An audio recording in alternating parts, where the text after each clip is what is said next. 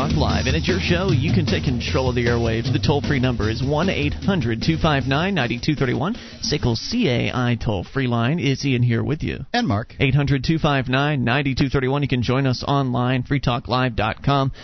That's the place to go. The features on the site are for free, so enjoy those on us, including the updates. Get signed up, and we'll keep you in the loop whenever there's something fresh to announce about the show. You'll know first if you're on the updates list. You can get on it by going to updates.freetalklive.com. That is updates.freetalklive.com. And now you can save time and money on common legal matters. Created by top attorneys, LegalZoom.com helps you create reliable legal documents like setting up a corporation or limited liability company. LegalZoom.com. Use code FTL to save 10%. That's LegalZoom.com. We're talking about an article dedicated or directed towards young people, high school students in particular. It's written by Bart Frazier at the Future of Freedom Foundation, and I think a good question to ask, and by the way, apologies to our stream listeners, started the stream a little late tonight, and the recording, so apologies to the podcast listeners as well. Everybody gets an apology. Anyway, I just feel awful for those guys. Anyway, so we're talking about the young people of America and how to bring them into the fold of the liberty movement. And I think that Bart Frazier here is on target when he addresses the war on drugs as the very first issue in his letter, an open letter to high school students as to why they should pay attention to government. I think it's a great wedge issue. I think it's one of the most obvious issues to get kids to understand how government is forced, especially young people who not only have they encountered their friends offering, for instance, marijuana to them, but they've also maybe encountered some of their friends already being arrested and being harassed by the police. Certainly they have to, if they're involved in marijuana, they have to skitter around in the dark and conduct their business without getting caught. Right. Now, that can be exciting and sexy to some extent. Right, and I would say that's a problem. But that's also risky and dangerous, and no one really wants to do all that skittering around. It's kind of scary. Yeah. And so I guess I'm curious, what was it, if you were brought into the liberty movement as a young person, under the age of 20, what was the issue that made you, got you interested? What was that issue that tantalized you to learn more, to find out, when you sort of realized maybe this government thing wasn't all it was cracked up to be, or something that made you realize that, hey, that's wrong. You shouldn't be putting my friend in jail for having a joint. He's never hurt anybody. What was it for you? 800-259-9231, because he addresses a couple more issues here in his article. But we were talking about the war on drugs and how that was my issue when I was 16 and my friends came to me and we were talking. We had lunch every single day, and there was quite a process where I was offered marijuana and told about how it's completely benign and it didn't harm them, and I'm not saying that it's good to smoke things here. I'm not saying that at all. I think that's pretty obvious, whether it's marijuana smoke or cigarette smoke or smoke from a fire that you're putting in your lungs. It's probably not going to be good for you. But as far as just rebutting the lies that we're told in government's DARE class, it took them a while to work on me. I didn't just jump right in the first day we talked about marijuana and agree to smoke it.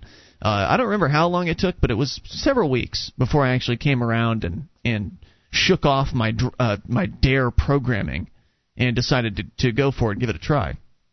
And so that's what began leading me down the path towards liberty. I don't remember exactly what direction I went in next, but there was some way that I connected marijuana with the Libertarian Party, and that's how I started learning more. Well, marijuana was not by any stretch of the imagination something that brought me into the liberty movement. I was, probably 23, 24, and I sort of believed the Republican message. Smaller government is better. Taxes, you shouldn't have to pay so many taxes. You shouldn't have to support people that don't support themselves, that kind of thing. Mm-hmm. So the more I read about smaller government, the more I understood that small government works. Or, the smaller the government, the better it is. That's true. So, I just began pairing things off and realizing, that's a big bloated government bureaucracy. And when it comes to Republicans, they generally don't believe that about the military. Somehow or another, you put the M16s in the hands of your bureaucrats, and they're suddenly efficient. They're brave. They're heroes. Well, no, they're just the post office in fatigues. How interesting you bring up the military, because that's the next place that Mr. Frazier goes. In his letter to high school students, he says conscription. The draft is another example of the government's violation of individual rights, and this one could have a profound effect on you. You might not be familiar with the draft, but you should be, because it's a program the government uses to enslave people your age. The draft is the process whereby the government selects people to be part of the military. If your name is selected, you have no choice. You must obey or be punished. If the country is at war at the time you're drafted, you'll likely go through a short training period, and then you'll be sent into battle, most likely in some faraway country. On the battlefield... Right, because we don't fight wars here in America. Right, not anymore at least. On the battlefield of whatever country you're sent to, you'll have to kill others in order to survive, and you may die yourself, most likely for a cause that's not worth killing or dying for. And if you don't die, you'll know people. Your friends will be killed. In front of you sometimes. Yeah, sometimes. Slavery is one of the most despicable crimes that can be committed against anyone, and forcing a person to fight in an army is among the worst forms of slavery. Not only is the victim's labor stolen, but there's also a good chance he'll die in the process. The draft is one of the most egregious violations of individual rights our country has ever committed.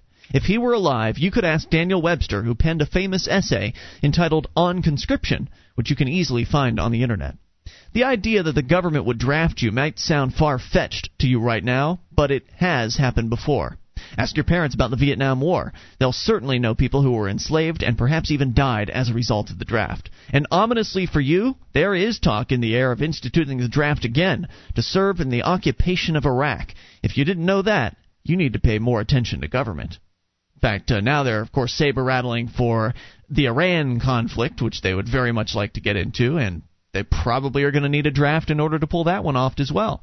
And I think it's also important to point out to young people that not only can they turn on the draft again, and not only is it just a matter of instituting the draft again, but the gears are already there. The mechanism for the draft is still in existence. Right. It's like a gun cocked and pointed at your head.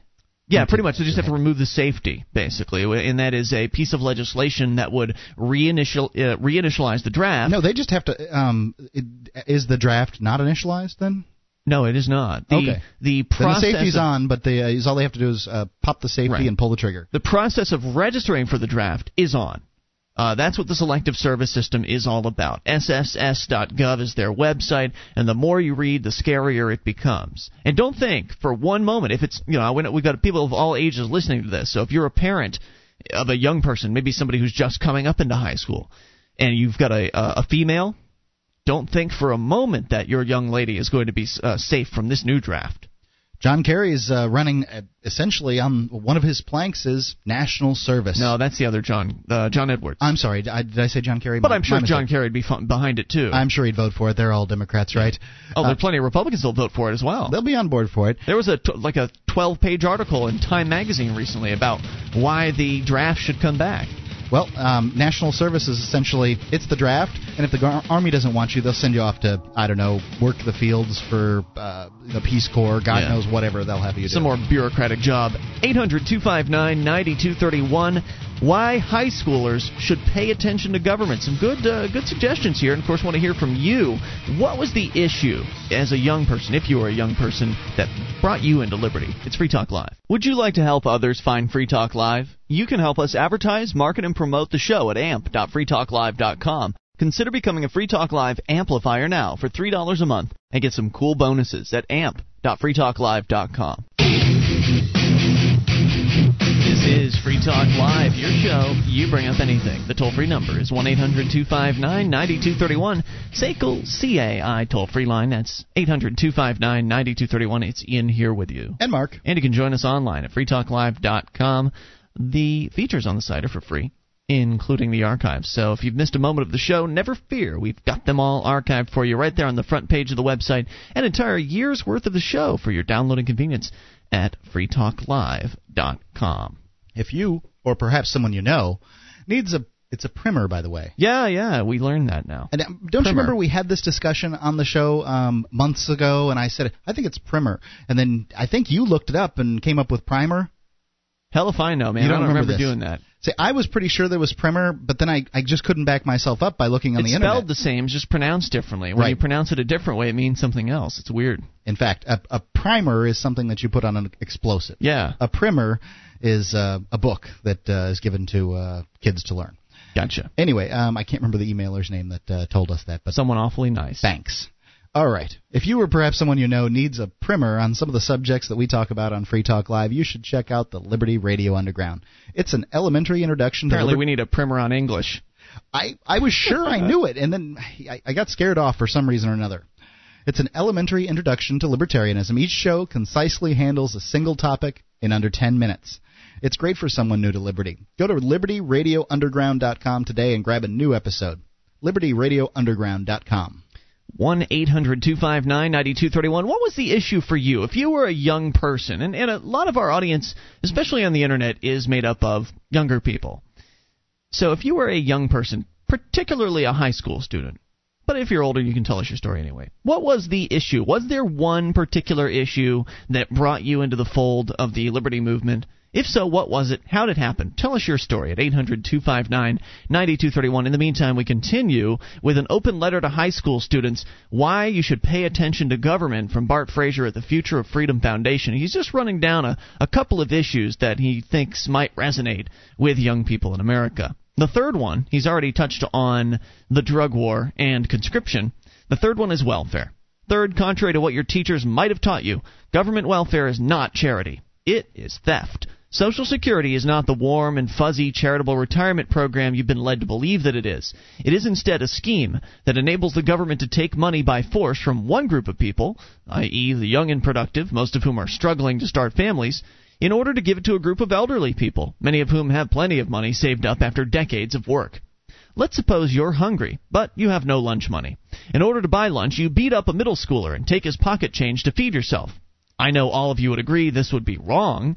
Theft is always wrong, no matter what the intention is, and no matter how hungry you are. Yet, this is exactly what government does with Social Security, when it takes the wages of the working to give it to the elderly. The only difference is that instead of beating you up, they use the IRS to take your money. If you don't pay your taxes to the IRS, government agents might not beat you up, but they will send you to jail. How can it be right? And they might just beat you up. Yeah, it depends. Depends on how badly you want to go to jail, I guess. If you want to go to jail, then they won't beat you up. You'll just put your hands voluntarily into those handcuffs. How can it be right for the government to take one person's money and give it to someone else, especially when it's clearly so wrong for anyone else to do so? Is government special somehow? Are the people in government better people than you? Do they have inherently more rights than you do? Of course not. Many people their family members are government people. They know exactly how fallible and how wrong and how, well, regular people government people are. So they don't have any special ability to take things without asking for them, but they do it anyway. He goes on. No matter how well informed, the government cannot morally take from one person what's rightfully his and transfer it to another person. Charity exists only when a person voluntarily gives his money or time to help someone else out. The only moral way to help the elderly, sick, and poor is to freely give your time or money. Good examples abound, such as the work your church or local soup kitchen does. Social Security and all other government programs that transfer money from one person to another are legalized theft and should be abolished. Americans lived without these welfare theft programs for more than 125 years. Our ancestors believed in voluntary charity, not coerced welfare. And if you didn't know that, you should pay more attention to government. Finally, gun control. He says gun control is another issue that most young people just don't understand, because they've been taught that guns are dangerous and responsible for the deaths of countless persons every year. And it is true that guns are dangerous, but people are responsible for the deaths of those they shoot, not the guns that they use. Guns are only tools, and they're dangerous only in the hands of dangerous or careless people. Keep in mind that every person has a natural right to defend himself, even with a gun, as long as he doesn't violate the rights of others in the process. I'm sure you've heard of the Second Amendment to the Constitution. It guarantees the natural right we all have to keep and bear arms. In other words, the government isn't legally permitted to do anything to take our guns away. When the Constitution was written in 1787, why would the authors want to make sure we could keep all of our guns? Your civics teacher will probably never tell you this, but the reason is so we could defend ourselves against our own government, should the need ever arise. Now, does this sound crazy to you? If so, listen to what Thomas Jefferson had to say about gun ownership. Quote, "What country can preserve its liberties if its rulers are not warned from time to time that the people preserve the spirit of resistance? Let them take arms." Unquote. Those are not the words of some wacko, but rather of the man who wrote the Declaration of Independence. You should be extremely outraged at any politician who favors the idea of gun control. Though it seems like a small and meaningless act, taking away guns from the citizens of a country is one of the first steps that dictators take to rule their countries with iron fists. Every time. Yep, they know that once the people have been disarmed, there's nothing they can do to stop the government from violating individual rights. As long as citizens are armed, politicians will always think twice about doing very bad things to their own people. If you didn't know why the Founding Fathers wanted you to own guns, you should pay more attention to government. There are many more examples of the abuses we suffer at the hands of government, but as long as you learn this one lesson, that government is the biggest threat to the freedom of its citizenry, then you're well on the way to becoming an educated citizen and a patriot. Who can take freedom from you but the government? Really? I suppose somebody could capture you and throw you in the back of a white panel van that has no windows on it. But if the cops put you in the back of their little van, it's just arrest. Yep. There are no parting words more appropriate with which I could leave you than these words attributed to George Washington. And it's funny because you already read this one, I think. Government is not reason, it's not eloquence, it is force. Like fire, it's a dangerous servant and a fearful master. Oh, no, you were reading that to me off the air, weren't you? I was. It was in an email you were writing. Anyway, Bart Fraser from the Future of Freedom Foundation, you know, the young people of America are really... it's exciting to me to see them getting involved in the process of changing things, because that's really where the change is going to happen. And I'm not saying that older people should be ignored. They shouldn't. They should be recruited and talked to and persuaded to join the pro-liberty side just as anyone else should. But I really feel like the key to spreading liberty and the key to spreading this message is the young people of America. I feel like they haven't been indoctrinated for quite as long, and so therefore it may be easy for them to break the chains, if you will, that have been wrapped around them. They're a little bit younger. They're a little bit more likely, because when you're young you can learn better, I think they say. So that's really an important place to focus attention. If you're involved in any sort of pro-liberty activism, whether it be supporting Ron Paul for president, or working with the Republican Liberty Caucus or the Libertarian Party, the Democratic Freedom Caucus, whatever it is you're doing, don't ignore the young people of America. Do whatever you can to foster good relationships with them. For instance, when I was involved with the Libertarian Party, some of my most rewarding times, because I did a lot of activism for them, but some of the most rewarding activism I'd done was going and speaking to classes of high school seniors. When did you do this? I don't remember these stories. Yeah, I did it at least twice, if not three times. I happen to know somebody who was a history teacher for a government high school, and she was also a liberty-minded person. And so she invited me to come speak in her class. Of course, I said yes.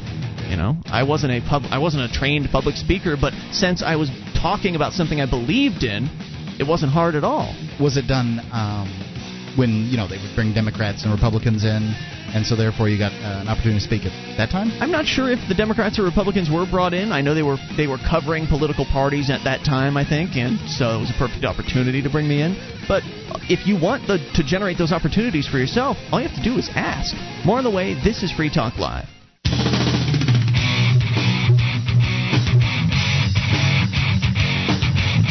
This is Free Talk Live, your show. Bring up whatever you want. The toll-free number is 800-259-9231. SACL CAI toll-free line. Ian here with you. And Mark. 1-800-259-9231. Join us online at freetalklive.com. The feature's on the site for free, so enjoy those on us.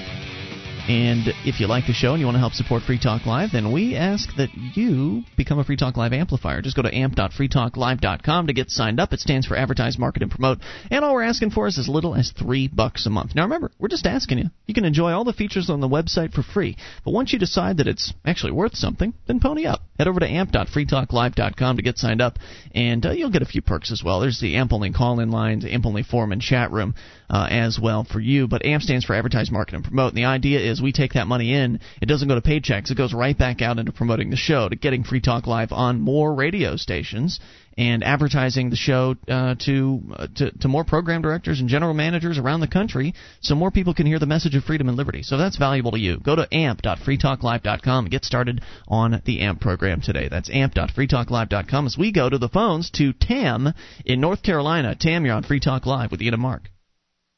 Hello, Tam. Tam in North Carolina. Hello? All right. Is your name Are Tam? we ready?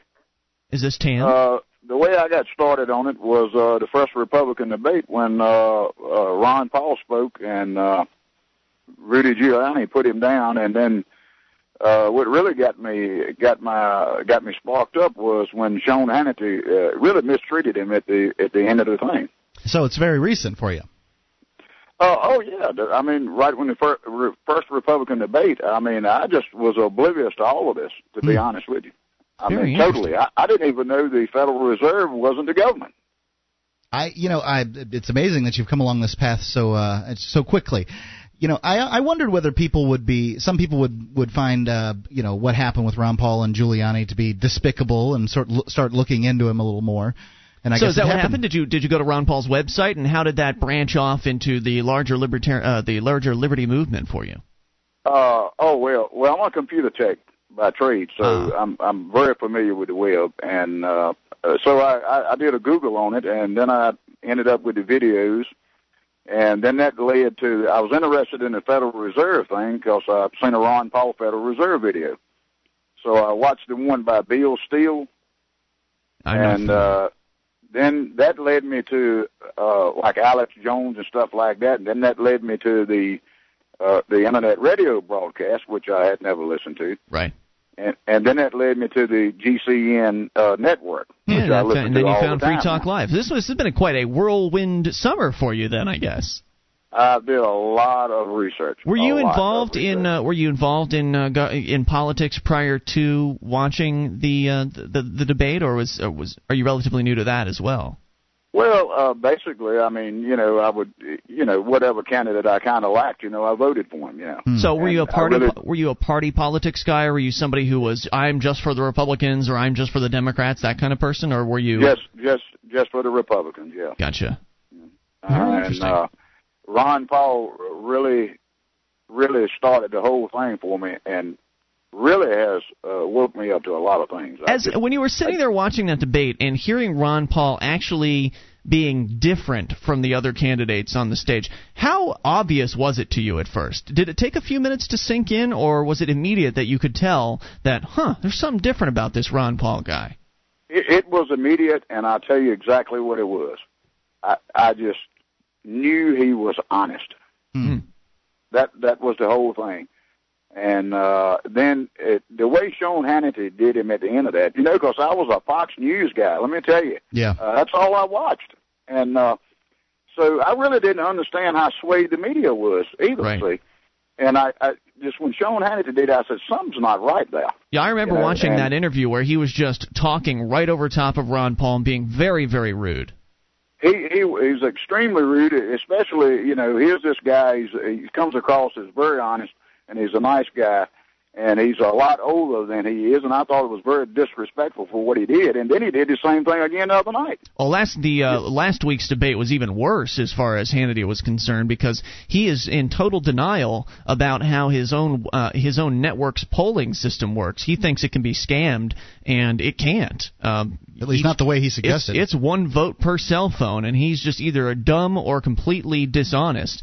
One or the other. I think it's dishonesty because I got wise to I heard them say this many times on Fox News. They say some people say, but they never say who says what. So really, they got the way they do it, they sway people that way. And if you don't know any better, you believe what they're saying. Right. If you don't take it in your own volition to check their claims, then yeah, you are going to buy into everything that they say. And as you say, you used to be a Fox News guy, and now you're looking on the internet and you found more interesting and varied sources. Of course, you should continue being skeptical. You should continue questioning the things you come across online. But nonetheless, I think you're going down a much healthier road at this point. And Tim, it's great having you on the program. We appreciate your call. Thank you for the story. If you would like to share yours as well, you don't have to be a high schooler. We started out talking about why high schoolers should pay attention to the government. But what's your story as to how you were brought into the fold of the libertarian or the pro-liberty movement? Not necessarily libertarian. That's just sort of a general term for the direction we're going in. And I thought that was fascinating. I've never heard of things happening so quickly. Yeah, that guy heard the debate. I guess it was one of the first Republican. The first Republican debate on Fox. He was just enamored by what Ron Paul said, and then when Sean Hannity went after him, he just didn't think that was right. I don't think it's possible at this point right now, Mark, to qualify how effective the Ron Paul candidacy is going to be for this purpose. Well, I can introducing people to liberty. I don't feel at all bad about the amount of money that I've donated to the campaign at this point. Right. I mean, that's an incredible call. If there are another 10,000 people like Tam out there, and I imagine with Ron Paul's candidacy, he's probably touched more than 10,000 people, then that's really significant for the future of liberty. That's a guy who's, just like me, was just a lockstep Republican, believed what he was told as far as the Republicans go, and then he heard the real Republican message coming from Ron Paul, small government, return to the Constitution. It struck a chord. Hey, this is what I wanted my politicians to say. Ron Paul plus the availability of the information on the Internet, because if it weren't for the Internet, Tam would probably still be scratching his head in front of the TV. He'd have forgotten about the whole thing, likely. So it's Ron Paul plus the power of the availability of information today. Yeah. That's why we have a winning combination. Let's continue with the phone calls. Jason is in California. Jason, you're on Free Talk Live, listening to KCAA. Hello there. How you doing? What's on your mind? Well, I just wanted to say that the way I found out about liberty is because of being a hip-hop musician. I'm always digging in record crates and happened to stumble upon Myron Fagan's CFR records. What is that? Back when I was in high school. It's basically breaks down the Council on Foreign Relations, their involvement in various things such as Vietnam and stuff like that. And now the CFR, we don't talk about them a lot on this show, but as I understand it, it's sort of a group of power elites that sit around and plot the future of Council on Foreign Relations. The government's going to do with, around the world as far as wars and that sort of thing. Yeah, definitely. And then what I was going to say is that kind of correlates with seeing a program from the local chapter of Normal ran by a local libertarian, Gene Berkman, and happened to go down to his bookstore, and he kind of turned me on to a lot of different ideas that I wasn't getting from my high school teachers. Excellent. So you were in high school at that time then? Definitely. Now, did you once you started to wrap your mind around all this, did you try to, I guess, bring some of your friends into the fold, and were you successful at that? Yeah, definitely. I've also tried to incorporate a liberty message in my music, especially since after the 9/11 situation has happened. Fantastic. Now, I'm just going to go out on a limb here. Are you a black man? No, I'm not. You're not? I'm a Hispanic. Okay. Well, either way, hip-hop. Either way, have you found that the pro-liberty message is actually it's pretty powerful and resonates well with people in the Hispanic community? Actually, definitely. I think throughout all of hip-hop culture, which is a cross-genre, cross-cultural phenomenon that's worldwide. Sure. It's also a resistance culture, not really the music that you see portrayed by the major media conglomerates, but it's always been an underground, viral phenomenon. I think it's fantastic that you're out there making hip-hop music with a pro-liberty theme as opposed to what like you're saying, the typical record label themes of gangsters and hoes and violence, that sort of thing. Well, I mean, if you follow the money, it just leads up to bigger gangsters and hoes, so... Yep. Well said, Jason. We're glad you're out there listening, and keep up the good work, sir. You Thanks do. for the story. 800-259-9231. He's calling from a station that is hopefully going to come on with us officially here in a few days. He should go to our BBS at bbs.freetalklive.com.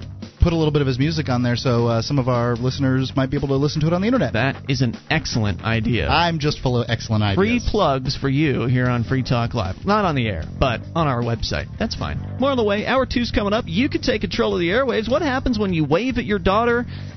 Well, we'll find out. One of the bonuses you'll get as a Free Talk Live amplifier is access to our classic archives. For just $3 a month, you can become an amplifier, and you'll help us get on more radio stations and MP3 players. Get the details at amp.freetalklive.com. That's amp.freetalklive.com.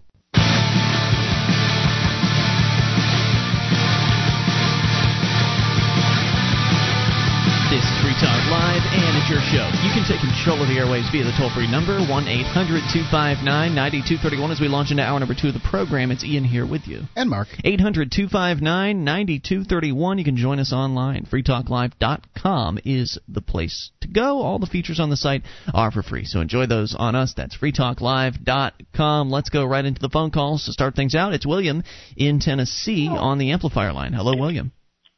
Hey, how's it going? It's going great. What's on your mind? I was trying to get in touch with my brother-in-law for him to call in. He's 16 years old and a high school student.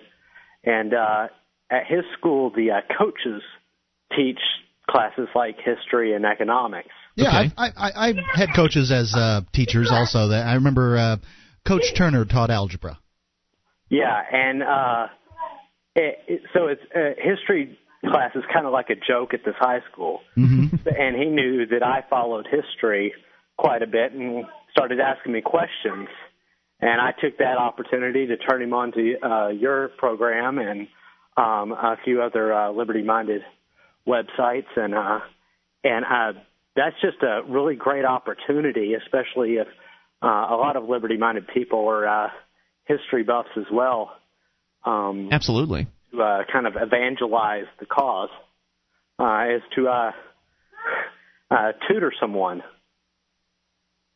Sure, yeah, there's no doubt about that. In fact, I know that a lot of our listeners are also fans of Dan Carlin's Hardcore History. In fact, he was doing really well on the podcast charts this month, the last time I looked. Yeah, I just listened to one about Alexander the Great and the power vacuum that came afterwards. It was fantastic. So there's a lot of really interesting history out there. Unfortunately, most of it isn't to be found in government high school classrooms. So I think it's great that you're encouraging him to delve into that outside of the schoolroom. And I think that's going to go a long way towards helping him out. How long has he been sort of independently studying these things now? He's never independently studied anything else before in his life, I don't think. And this has been going on for maybe 6 months, since last spring semester, I guess. Great. And how old is he? In high school? He's 16. Okay, great. So he's moving right along then. Everything going smoothly, I presume. Oh yeah, he loves it, and he finally knows that there was a purpose for government once that wasn't to control people. Very good. William, thanks for the call. We appreciate hearing from you. 800-259-9231. I like how he says that he loves it, and it's actually possible to love learning once you want to learn. Yeah. And the government school system manages to just knock out any sort of desire for learning from young people until hopefully it can be rekindled. In this case, William was able to rekindle that fire in his brother. Well, the things that you manage to go out and find on your own are so much more valuable than those that are shoved down your throat in government high school. And it's easy to love the message of liberty because it's so empowering. Finally, you feel like you've always been in control of your life, but now you want more control over your life. As soon as you come across the liberty message, you can understand the various different ways that you don't have control over your life, the various different ways that government deems to decide things for you. And, we'll handle deciding where you should send your kids. Oh, no, we'll handle taking care of your retirement. No, I'd rather have that all be in my camp. Thanks very much. I can take care of myself. And so it's a very empowering thing. Instead of saying, oh, just leave it up to government will take care of it for you, and then, of course, you find out later on down the line that they didn't do such a great job. In fact, if you collect Social Security, if you're lucky to live that long, then you'll find out that you don't really get that much out of Social Security. And people like me, people my age and younger, they might not even get Social Security if they do make it that long. If we do get Social Security, it'll probably be enough to buy food for the dog. Right. So when government, the realization of government inefficiency and government stupidity finally comes crashing down later on in life, whether it be Social Security or whether it be the victims of some disaster like a hurricane like Katrina, discovering that this government that they've paid in huge chunks of their paychecks to can't even handle bringing water to them correctly. It's much better to have that realization while you aren't about to starve to death or while you aren't about to die as a result of government incompetence. So, better to have that epiphany now rather than later. Very empowering. 800-259-9231. We were asking last hour for people's personal stories as to how they discovered liberty. You're welcome to share those with us or bring up anything. But I said that we were going to find out what happens when you wave to your daughter. Now you think, when you wave to your daughter, she's going to wave back, right? One would think. And that might have indeed happened here.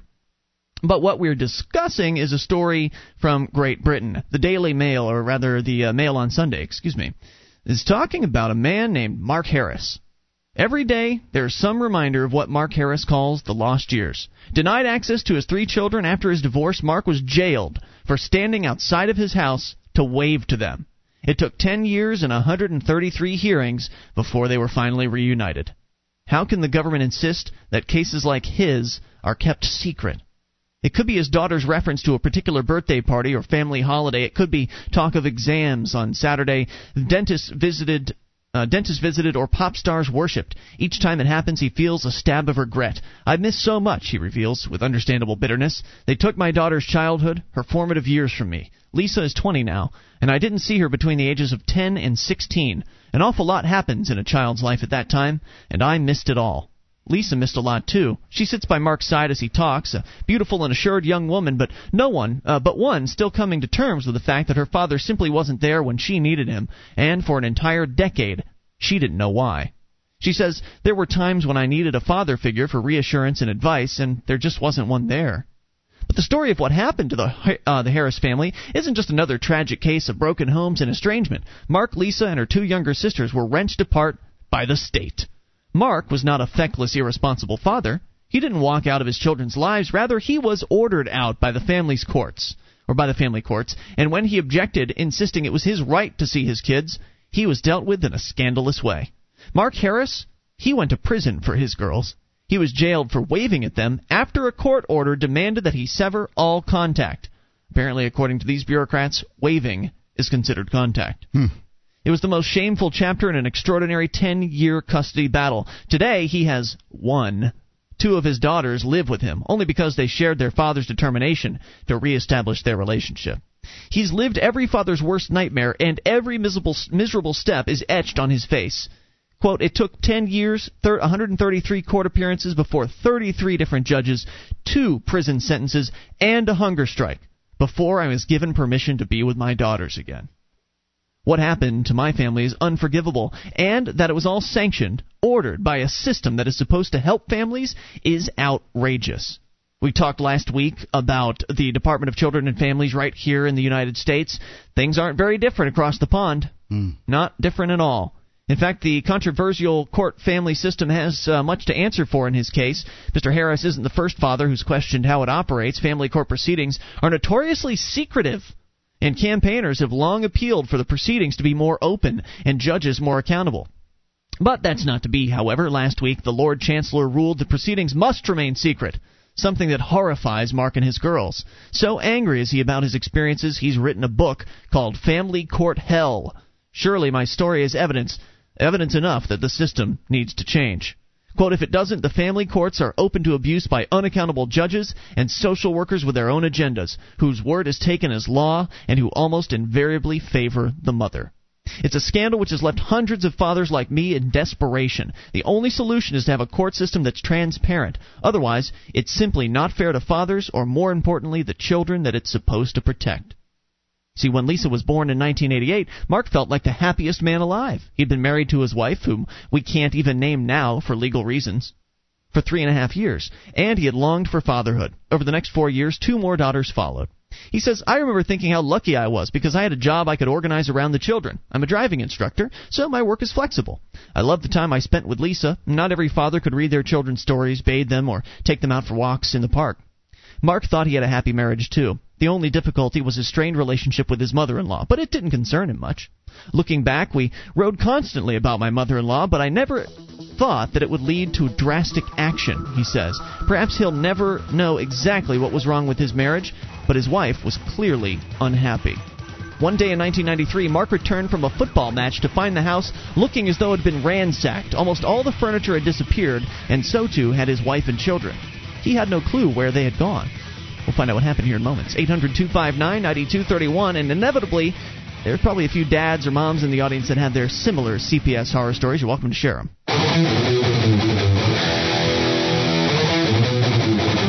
This is Free Talk Live, and you can take control of the airwaves via the toll-free number at 800-259-9231. It's Ian here with you. And Mark. It's 1-800-259-9231. You can join us online, freetalklive.com, the place to go. The features on the site for free. So enjoy those, including the Shrine of Female Listeners, the dozens of ladies who sent us their validated photo to prove they listened to the show. Head over to shrine.freetalklive.com to see what that's all about.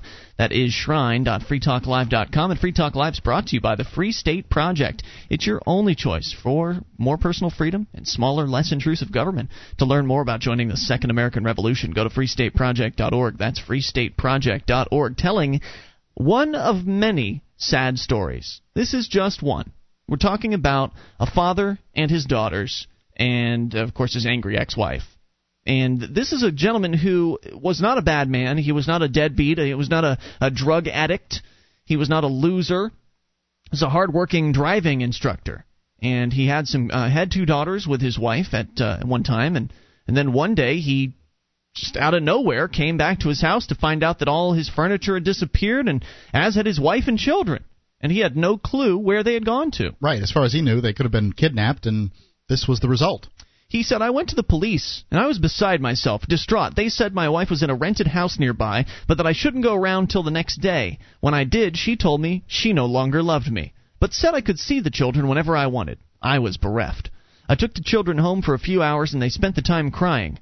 They were only 6, 4, and 2, and it must have been horrific for them to see their parents like that. They wanted to know when we'd all be at home together again, and I didn't know what to say. I was as shocked and bewildered as they were. Over the next few weeks, Mark stumbled through life in a daze. He saw his girls every day he wasn't working, but his anger toward his wife was building up. 2 months after she left, she asked if he would take her back. Mark was too hurt to contemplate that. Instead, he launched divorce proceedings. At that point, it didn't even occur to me that access to the children would be an issue. I was granted unrestricted access at that time, but later I discovered that even my wife was seeing a solicitor, which is a lawyer, with a view to having my time with them reduced. She said it was confusing for them to see me. The family court agreed, and his access was reduced to 3 times a week, then to once a week, and finally to once a fortnight. Mark That's every 2 weeks. Was stunned to discover he was powerless to resist. I petitioned the judge every time, but there was nothing I could do, he says. A year after they'd separated, the couple divorced. Again, Mark made a bid to see more of his girls and asked the court if he could live with them. His wife retaliated, claiming that seeing him was unsettling them. The court's reaction? It banned him from any contact at all with his daughters. He says, I was just floored, disgusted. On my wife's word, the judge simply severed all of my rights of access. When I protested, no one listened. I was devastated, but there was no way I was going to turn my back on my children. How could a court order stop me from being a father? Every morning, while he waited for a court date to argue against this judgment, Mark saw his children being driven past his house to school by their mother. He would wave, angry that he couldn't say hello, but grateful for their smiles. So he waved from his house. That is correct. As they drove by. And his wife drove by her house that she had lived in at one point, and he was supposed to, hide behind the couch? Supposed to pretend like he didn't know them, I presume. Dear God. Of course, they didn't tell him that. They didn't say you couldn't wave. You can't wave to your daughters if you happen to see them. You can't contact them. But apparently, waving is contacting, especially when they're brought right in front of your vision. Then his former wife was granted an injunction stopping him even gesturing to his children as they passed. He says, it was incredible. She said it was harassment, and the court believed her. But I carried on waving. I was looking for a job, and I'd walk to the job center every morning, knowing how to time it so they would come past. I was damned if I was going to be prevented from waving at my own children. Naively, maybe, I assumed the whole business would be cleared up at the next court hearing. But It wasn't. Instead, Mark left that courtroom in handcuffs, sentenced to 4 months, having been told that waving was tantamount to stalking his ex. He couldn't believe what was happening. He says, on my first night in jail, I shared a cell with a murderer. It was so intimidating. The next few weeks just blurred into one long nightmare. Every waking hour, I pined for my girls, wondering if I would ever see them again. When I got out, the nightmare continued. It took another year for me to convince the courts I should be allowed to see them at all. Life was an endless round of court hearings. It was a wretched existence. Time and again, I'd be facing a new judge and having to retell the story. To me, it was a matter of life and death, but to them, it just seemed I was another pushy, undeserving father who was trying to interfere in his former wife's life. I was so messed up by it all that I had a vasectomy to ensure I couldn't find myself in that position again. I don't blame him for that one. Finally, 5 years after the separation, Mark was granted permission to see his daughters. And he was excited about the planned date, but devastated when Lisa didn't turn up. By then, I was livid at the system. It was destroying my life, he says. I know it was a foolish thing to do, but I started picketing the homes of judges who had denied me contact, hoping they would take pity on me. His protests were to no avail. Instead, in 2001, he was sentenced to 10 months in prison for contempt of court for driving past his girl's house to catch a glimpse of them. By then, spiraling into depression, he went on a hunger strike. For 2 weeks, he refused food and water, and he says, I stopped only when I realized that if I died, I would never see my precious daughters again. Who knows how this desperate fight to be a father would have ended? The government really cares about you and getting food and water, I can tell you. They don't. Who knows how this would have ended had Lisa, then 16, not intervened. After a row, which is I think British term for a fight, an argument with her mother, she called Mark and told him she and one of her sisters wanted to live with him. He says, I got this call saying they'd packed their bags and were at a bus stop, and would I pick them up? In a breach of all court orders, I got into the car and brought them home. Seeing Lisa again for the first time in 6 years was incredible. I didn't know how to speak to or look at this young woman before me. She was wearing makeup. She had her 6-foot boyfriend in tow. It was surreal, but in the end we fell into each other's arms and sobbed. It was only then that the family court system even seemed to consider Mark's rights. He called the High Court emergency hotline and eventually spoke to a decent, humane judge. Then, 10 minutes after the conversation, he was faxed a temporary residency order. In court the following week, every previous court order was set aside. It took 10 minutes to put right and 10 years of injustice, which made me realize just what power those judges have, he said. It is incredible. The ruling meant that Lisa and her sisters could choose which parent they lived with. Lisa and her youngest sister, who again can't be named for legal reasons, now live with their dad. Lisa is studying to be a legal secretary, and her story is even more poignant. She tells of the confusion that has blighted most of her life. Can you imagine what it would be like with a parent lying to you for your entire life about your other parent? You know, what were the kids, 6 and 8, is that right? Something like that, yeah. She could be telling these little girls anything. Now, who knows what the situation is, but you have to take this and apply it everywhere, to every divorce situation, and they can get ugly. The woman, can be telling the daughters that he cheated on me, he was terrible, he threatened me with a knife. Sure. She could say anything. And it's mommy. You believe what she says. Well, and you don't have and Daddy doesn't have a chance to defend himself because he's not even allowed to wave. Exactly. He went to jail for 4 months for waving.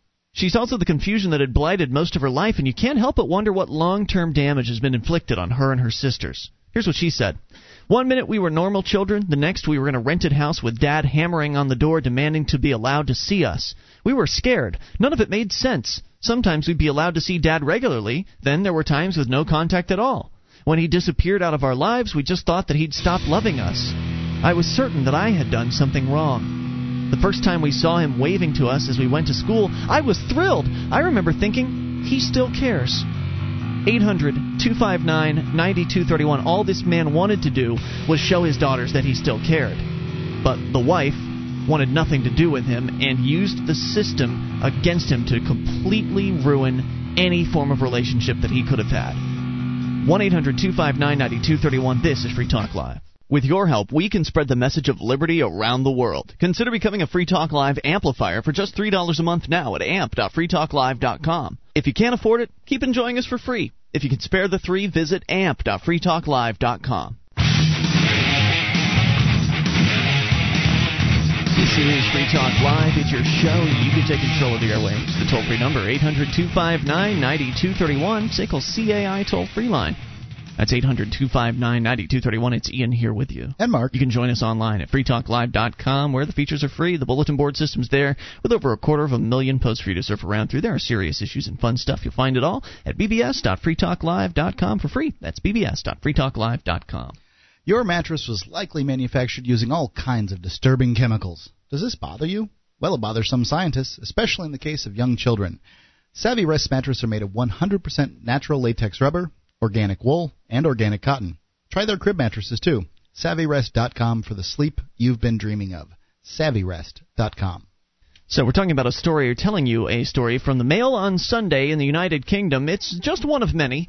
Just one very detailed story about one father and one mother and 3 kids, and how it is that this particular mom, and I'm sure there are stories where the guy gets custody and he is just as manipulative and just as awful as the woman in this particular case. But it does certainly seem to be that these family courts favor the female. 9 times out of 10. For whatever reason. And it's unfortunate because families are torn apart and parents are denied access to their children for reasons that don't even seem to exist, for fabricated reasons on the part of the other parent. And in this case, it's interesting to see because in this case, this dad was reunited after years, after at least 6 years of not being with his kids. He was reunited with his kids because they called him. They had left their mom's house eventually when they were finally in their teenage years or their later teenage years. They had left their mom's house, called him, and asked if they could stay with him. He was violating all kinds of court orders by going and picking them up, but he did anyway, because he cares about his kids. Right. And he's already shown that he was willing to go to jail. Right, he went to jail because he waved to his children at one point.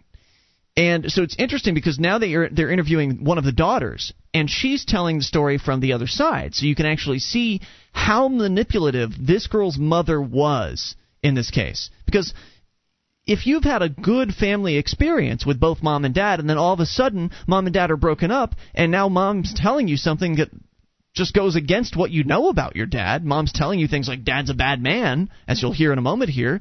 That's got to be really weird for a young person. Got to be very confusing especially for a young lady or somebody who's under the age of 10, even somebody older than that. That's got to be very weird.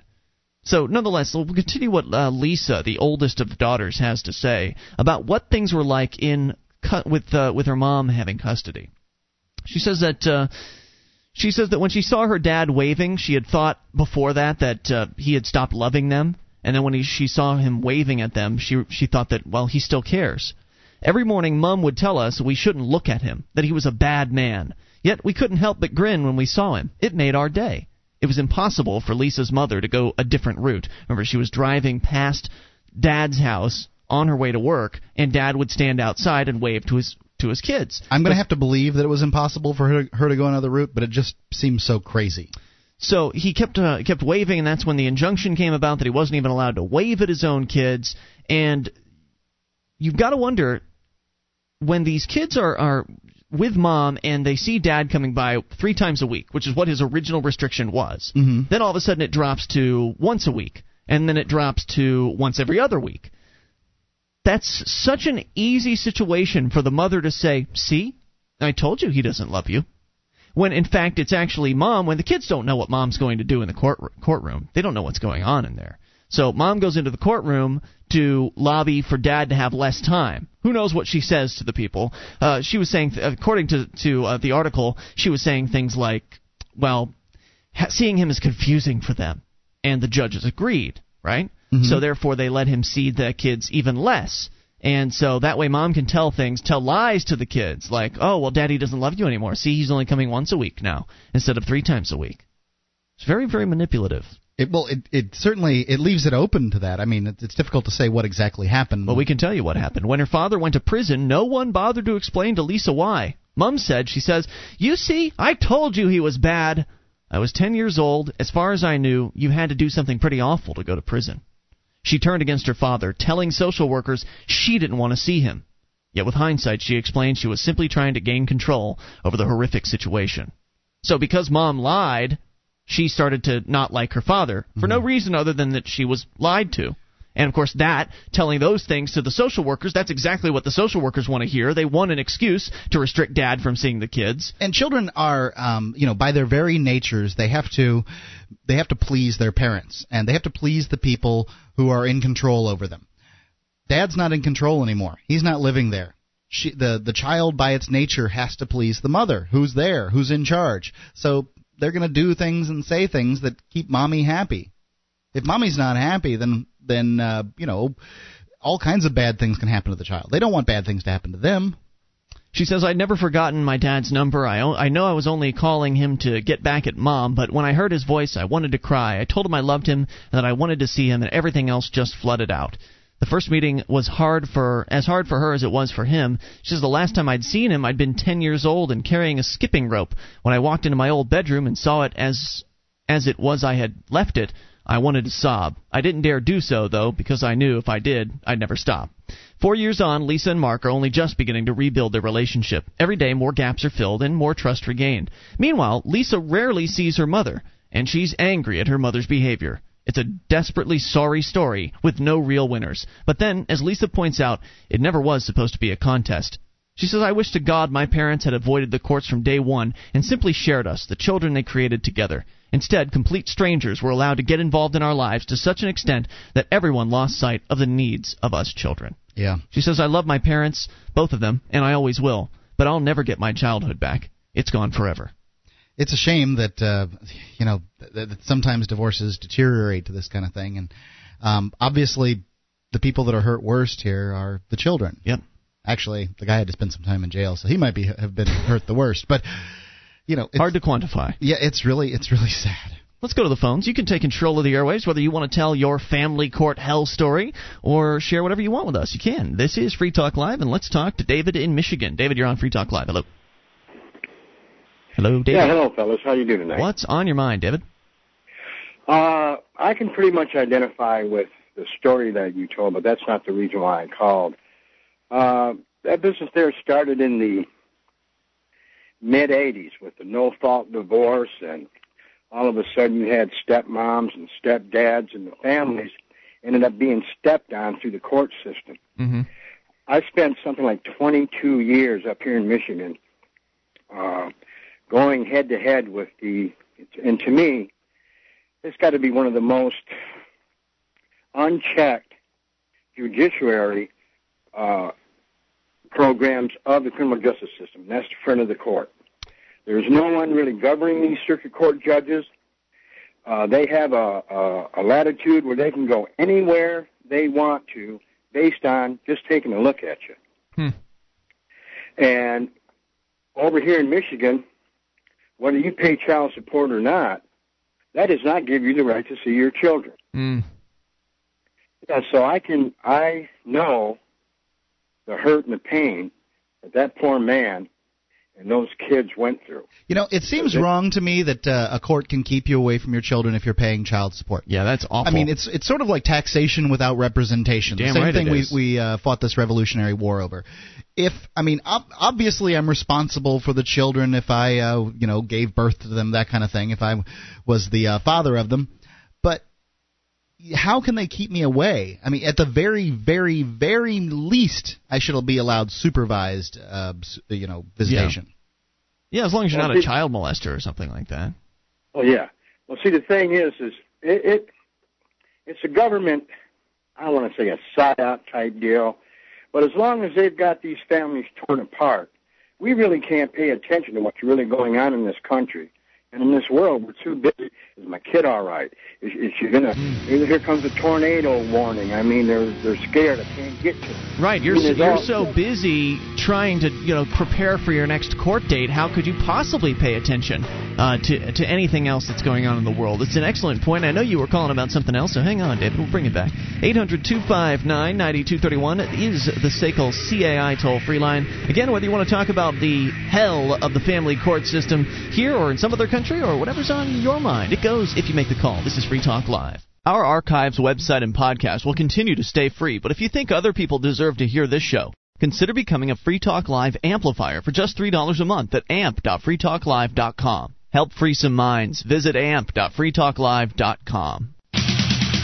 This is Free Talk Live, and you can bring up whatever you want. The toll-free number is 800-259-9231. That's the SACL CAI toll-free line, and it's Ian here with you. And Mark. 1-800-259-9231. Join us online, freetalklive.com, the place to go. The features for free. If you like the show and you want to help support Free Talk Live, then go and place your order at the Free Talk Live store. Go to store.freetalklive.com. You'll find all kinds of great, high-quality Free Talk Live merchandise.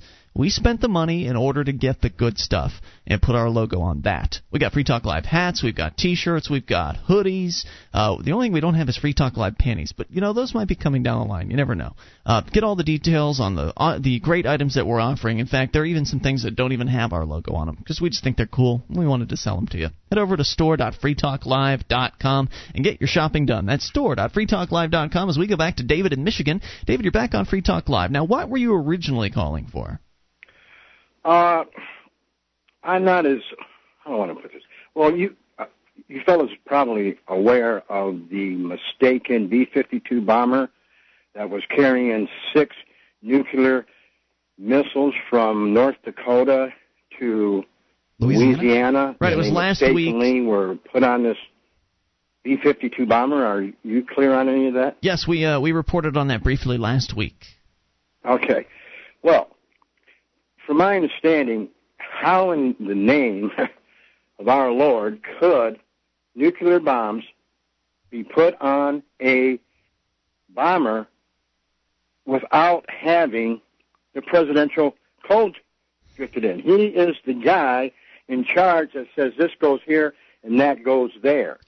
Well, there are so many breaches of security that, they may think we're stupid, but for crying out loud, you don't have to be a general to figure something is seriously, devastatingly wrong here. Well, I'm not clear on what the protocol is, but it's not. They were cruise missiles rather than Tomahawks, right? As I recall you saying. Yeah. So I doubt that the president is micromanaging where all the nuclear weapons are being transferred and from. And if he is, it doesn't make me feel any safer. Right. Well, here's the thing, too. I don't know. You folks are probably somewhat clear, probably more clear than I am, this rumor of this business of martial law, where the president is really gunning down the pike to put something together to where there's martial law.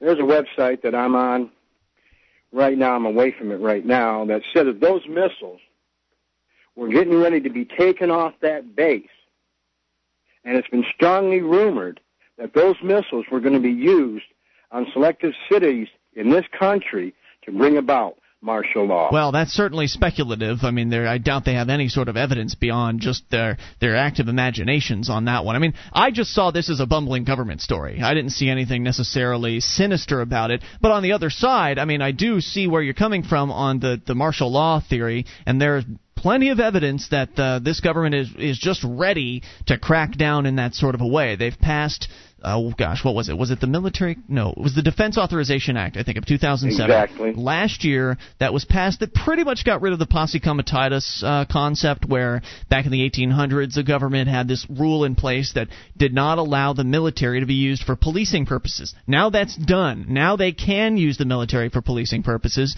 at the drop of a hat. Whenever the president's little advisory panel says it's time to do this, then that's all they need at this point. There's no act of Congress necessary, no sort of official approval, or no process involved beyond the president looking to his advisors and them saying, okay, it's time. And then they can indeed crack down with martial law. Will they drop the bomb themselves? I don't know. That's paranoid conspiracy theory to me. But I just saw this as government bumbling. They screw things up all the time. They meant to load one kind of missile. They loaded the other kind of missile. But who knows? Well, the point that I'm making is that if that was that screwed up, and those missiles could cause severe damage to our cities, and where it could be out there, then something is seriously wrong toting these type of missiles across our airspace. Oh, well, something's wrong. The idea that government can handle weapons well in the first place. Remember, the government can't deliver the mail on time. Why would you put destructive bombs and weapons in their hands? They're inevitably going to screw up with those two. Thanks for the call, David. We appreciate it. 800-259-9231. When they're actually trying to shoot the missiles at places, they don't get that right. They hit the wedding party a couple of years ago in Afghanistan on accident. Whoops! government, they're not so good at anything they try. So why put weapons in their hands? Bad idea. It's bad enough that they misdeliver the mail. It's in the case of death, that's what makes mistakes so much worse. Yeah. Obviously, if you're going to be doing anything, FedEx misdelivers packages now and then. Sure. But nobody you get dies. Insurance on it. And they don't offer you that at the government. No. If you don't like what the government does, you can stick it. 1-800-259-9231. You're welcome to chime in if you've got an example of government bumbling. Certainly, if you've been a bureaucrat before, I'm sure you've encountered your share of it. And I'd love to have you tell your story. At 1-800-259-9231. On the way in hour number 3, we're going to talk about one area of this country that's now looking at banning fast food in its entirety. Not just change the menu. Not just ban trans fats, but banning the actual restaurants. I find this hard to believe, but Mark, you say you've got the story, so we'll talk about that. But first, we'll talk about a German town. According to Reuters, the town council in Germany has decided the best way of improving road safety is to remove all traffic lights and stop signs from downtown. On September 12th, all traffic controls will disappear from the center of the western town of Bumti. So no traffic lights and no stop signs? That's as I understand it. They'll apparently be trying to reduce accidents and make life easier for pedestrians. In an area used by 13,500 cars every day, drivers and pedestrians will enjoy equal right-of-way, says Klaus Gojahan, the town's mayor. Traffic will no longer be dominant, he said. The idea of removing signs to improve road safety, called shared space, was developed by Dutch traffic specialist Hans Monderman and is supported by the European Union. The EU will cover half of the 1.2 million euros that it will cost Bumti to ditch its traffic lights. Monderman's ideas... It costs money to ditch traffic lights? You got to send the bureaucrats out to take them down. Yes.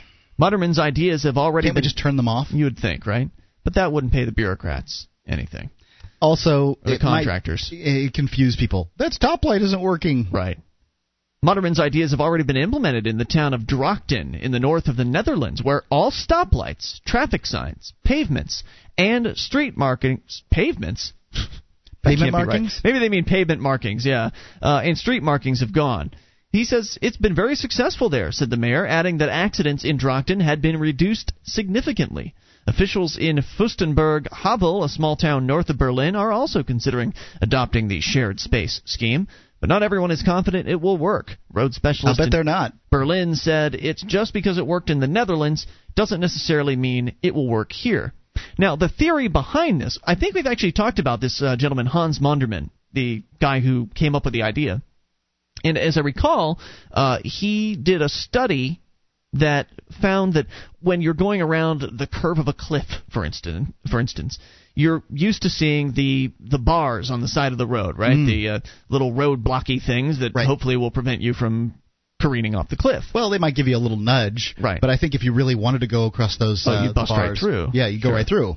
And, of course, there's all the yellow signs with the arrows encouraging you to turn. Important yellow signs with arrows, right? And so they found that by removing those safety signals and that sort of thing, that people traverse the curve much slower and far more carefully. So what they found was that having the safety signals and all of that encouraged people to go a little faster than they normally would without the safety signals. There's study after study that reveals things like this. For instance, people pass, if you're wearing a bicycle helmet, people will pass you more closely than they will if you don't have a bicycle helmet on. Oh, my. So it just goes to show that the safety measures make people a little more lackadaisical. They're, he's got a helmet on. If I smash into him, he'll be just fine. Yeah. So there's that, and there's the bike thing, and then there's the study about just the signage in general. I've also heard that people that wear seatbelts drive more recklessly. It's that same sort of mentality. Makes sense. I'm safer, so therefore I can be a little less unsafe with my driving ability in order to compensate for my extra safety that I've gained here. And, of course, a lot of it isn't really the case. I mean, we've seen story after story about how seatbelts, while they definitely do save lives in accidents, also have been known to take some lives. Well, there's a story right now out of Boston where an 18-year-old kid crashed into a ditch, and he couldn't get out of his car because of his seatbelt. Oh, no. He was trapped in that car. What happened to him? For 6 days. Whoa. No, it was 3 days. Between 3 and 6 days. He drank water out of his shoe. His car was flipped over, so he would use his shoe to get water there and drink it. And he'd eat the little fish that would come by. Little bitty fish. And no one even knew that he was... No, trapped by his seatbelt. 800-259-9231, the SACL CAI toll-free line. Do you want to pass a law that says to that guy, you've got to wear your seatbelt? I bet he's a very anti-seatbelt activist at this point. You can take control of the airwaves. Are they really going to ban fast food restaurants in one particular U.S. city? We'll find out here in moments. This is Free Talk Live.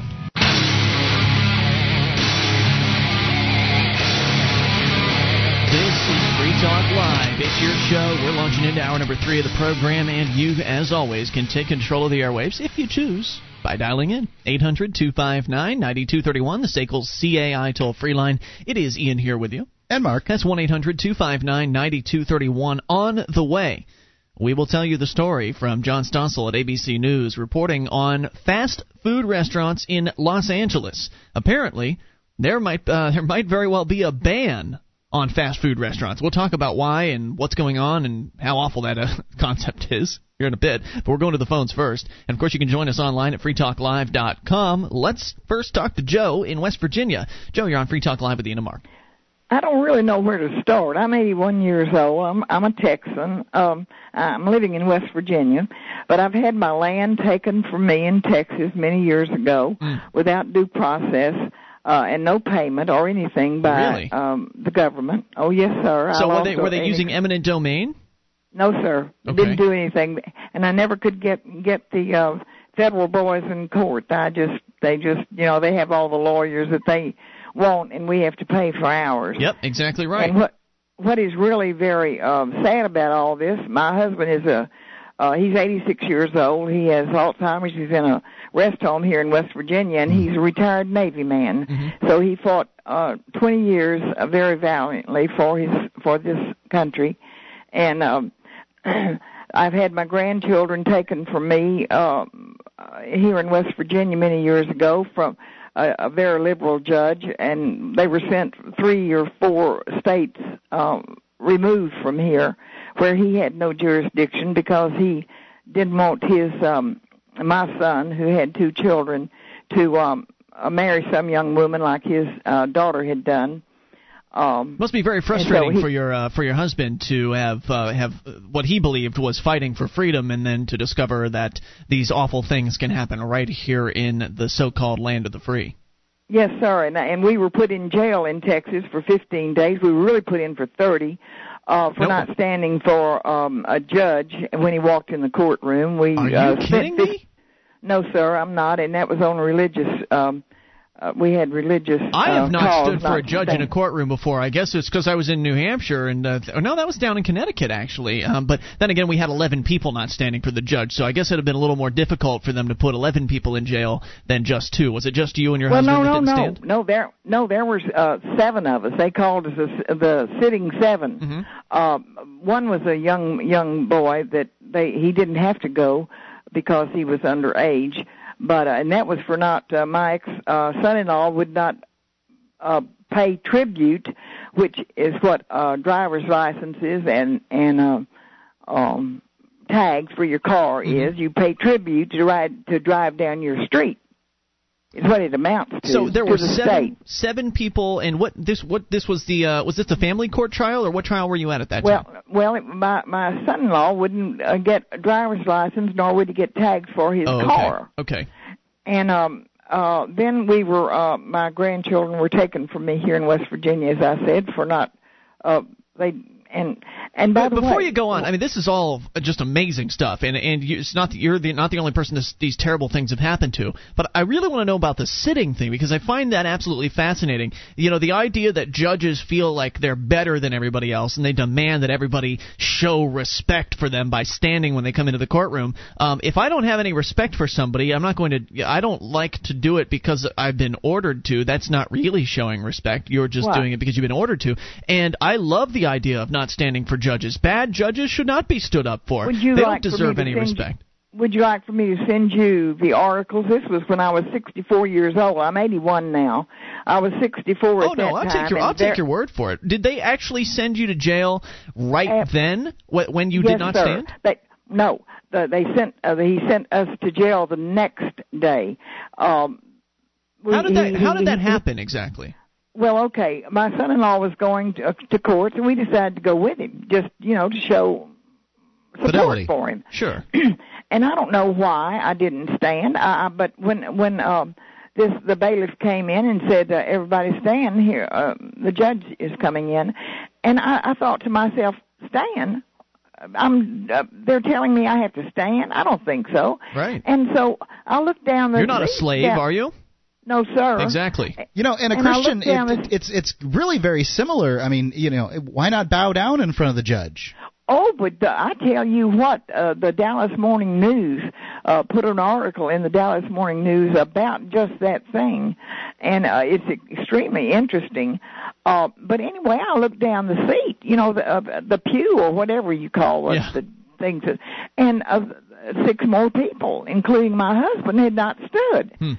I thought, well, and the bailiff, the judge didn't notice that we hadn't stood, but the bailiff brought it to his attention, and so he wouldn't go on with the court hearing. He said we would come back the next day, and we would stand. Well, that night we got together and said, come on now. We're being ordered to do something that's it's not a law in Texas or anywhere else. Who cares if it's a law? Who cares if it's a law? I mean, they can write whatever the hell they want down on their pieces of paper, but it should not make it so I have to obey the orders of just another man who happens to be wearing a robe. And so we went back the next day, and I knew we were in for it. We all knew we were in for it, but we said, now, come on, are we going to stand up for what we really believe, or sit down for what you believe, yes. Or what?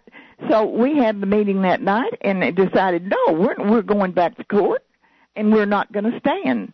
So you'd have thought we were desperados. I'm telling you, that courtroom was absolutely packed with every law enforcement agency in the United States. There were federal boys there were county and state, and you can't believe it. And they each had 6 shooters on each hip. Right. And they took all of our medicines from us. We knew that but we really thought that they might hold us for, a couple of hours or something. But he sentenced us for contempt of court and admitted it was not a law. And they put us in jail, didn't give me any of my medicine. Wait a minute. He just sentenced you right there. You came into court. You didn't stand up, and he sentenced you instantaneously to 15 days of jail. No trial, nothing like that? No, 30. No, he sentenced us to 30. Sorry about that, 30 days. There was no trial. It was just him just delivering that edict. Absolutely. Wow. And I want to tell you something else. We were very quiet. We didn't make any commotion, whatever. In fact, commotion was made more by the television people and the law enforcement, so-called. Believe you me, they enforced. Wasn't a law. Let me see if I can recap this for anybody just tuning in. We're talking with Joe in West Virginia. You're 81 years old right now. This happened to you when you were 64?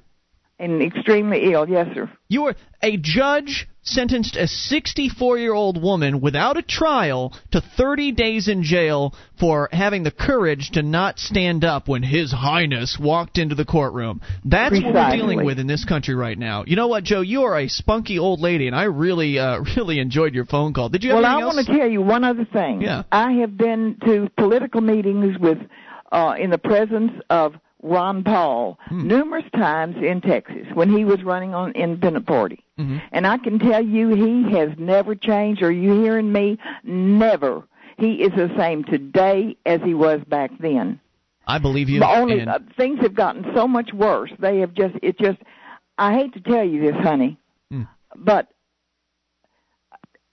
we're gone. And I mean, we've been gone many years. But we are gone. You meaning the freedom in America? Sir? When you say we, do you mean the freedom in America? Absolutely. Yeah. You're not free in the least. And I want to tell the West Virginia people something before I get off the air. Sure. There is a man running for governor of this state. His name is Butch Paul. He's a preacher, and he's out of Nettie, West Virginia. And he vows that he will protect the borders of West Virginia if anybody tries to come in this state, with guns and so forth. Well, and that's not all. Good luck that's for that. All. I don't think that you can trust the government to do anything right. But hey, you know what, Joe? Great call, and thank you for making it. We really appreciate your story and hope to hear from you again. What a spunky old lady, Mark. You gotta love that. It was certainly an interesting story, and she likes my president for candidate. So 1-800-259-9231. I don't know anything about that governor candidate. He sounds a little questionable, but otherwise, you can take control and bring up anything. This is Free Talk Live. Would you like to help others find Free Talk Live? You can help us advertise, market, and promote the show at amp.freetalklive.com. Consider becoming a Free Talk Live amplifier now for $3 a month and get some cool bonuses at amp.freetalklive.com.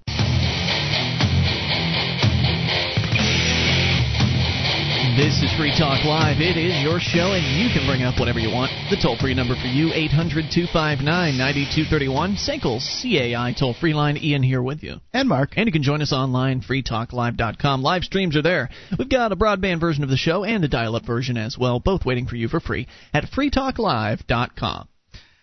Do you have a company that needs to try something new in the area of collections? SACL CAI does collections, early out billing, and they purchase charged-off receivables. SACL's employees are trained in resolving issues for your customers and treating them with respect.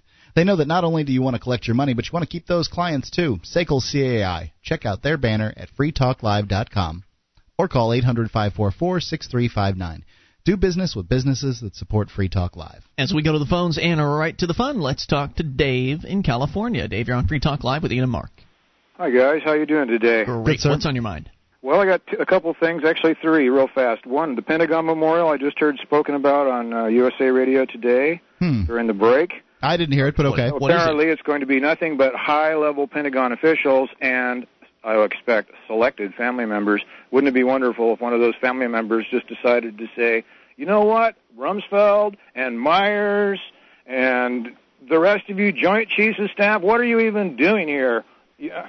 You know, this is obviously just a way of trying to control the argument out in front of the Pentagon, like they would like to control the argument in New York City, and they're failing. Slow down a second, Dave. I didn't listen to the news break, so I don't know what you're referring to. Well, are they going to have a monument to bureaucrats? Is that what you're saying? Yeah, kind of like that. Well, you know, the heads of the Pentagon and I expect selected families of the 9/11 victims are going to be at the Pentagon for a special private, totally private memorial tomorrow. Oh, I see. What a convenient way to control the crowd, eh? Interesting. Anyway, so I got something to say briefly. Oh, and also I want to salute Jo for her service to the country and for her friend's service to the country. Way to go, ma'am. Way to go. When you're saying service to the country, you mean by not standing for the judge? Yes, by standing on her principles, like we all should be doing. Or sitting on them, as she put it. So, point number 3? That's right, sitting. Okay, so yesterday at 1:30 on the northwest coast, I got on KMUD radio.